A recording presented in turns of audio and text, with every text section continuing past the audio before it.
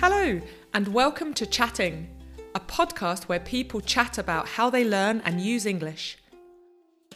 My name is Sam, I'm a CELTA teacher and a performer, and I have a particular interest in pronunciation and expression. In each episode, non-native and native speakers will chat about their experiences with English, share their advice, and, at the end, I'll give some pronunciation tips for you to take away and practice. So, ready? Let's get chatting.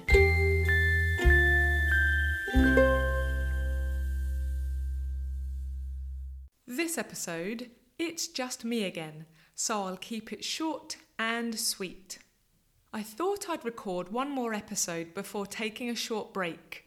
Chatting has been so much fun to make, but we should all take a holiday if we can, as it's important to rest. And so this is a good time to take stock.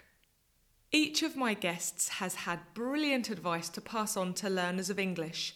Use easy vocabulary and always use the language you need. Don't rely on gestures like pointing.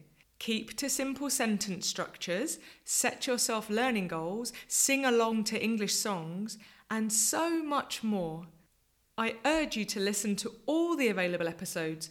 You'll definitely hear helpful advice. In my previous solo episode, episode number 9, I chatted about finding ways to incorporate English into everyday life so we don't feel like learning English is extra work. That time, I set the 4-minute challenge, listening to English while cleaning your teeth twice a day. I hope some of you tried it. Maybe now you have cleaner teeth and better English. This time, my learning tip involves cooking and baking. Whether you're a good cook or a bad cook, most of us follow a recipe at some point. So why not follow a recipe in English?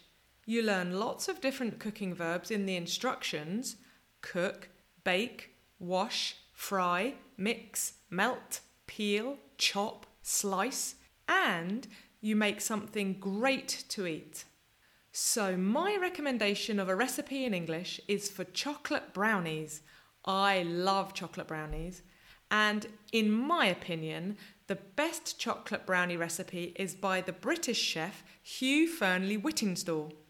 The recipe has different brownie versions made with dark chocolate, milk chocolate, or white chocolate, but I always make the cocoa brownies version. The recipe is easy to follow and the result is always delicious.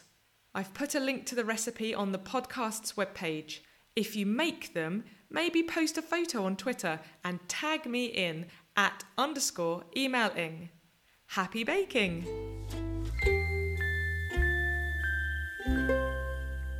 So, this episode's pronunciation tip is making the difference between the letter W and the letter V.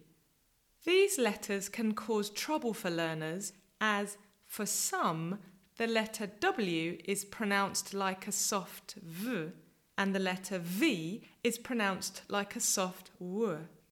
In English, the letter W is always a strong W sound, where the lips go forward like a kiss shape, a little like for the sh sound we chatted about in episode 11.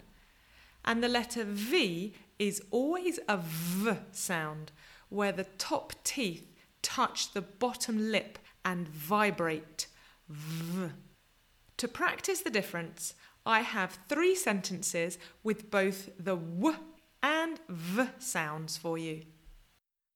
First, the words very and well. Try this sentence. I'm very well, thank you. Next, the words vest, a piece of clothing, and west, the direction. Try this sentence. My vest is from the west.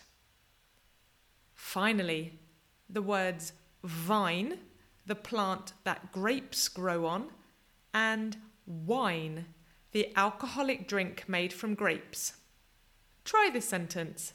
This vine makes special wine. Bonus sentence. The words vow, a solemn promise, and wow, a sound of surprise and amazement. Try this sentence. Their wedding vow was a wow. Speaking English takes a little effort, but the effort is definitely worth it. Over to you to practice. So, there we are. The transcript of this episode is available to read on the podcast's webpage, so take a look. Join me next time for more pronunciation and grammar tips, more advice, and most importantly, more chatting. Thank you again for listening, and for her music, a special thanks to the wonderful Mara Carlisle. Bye for now.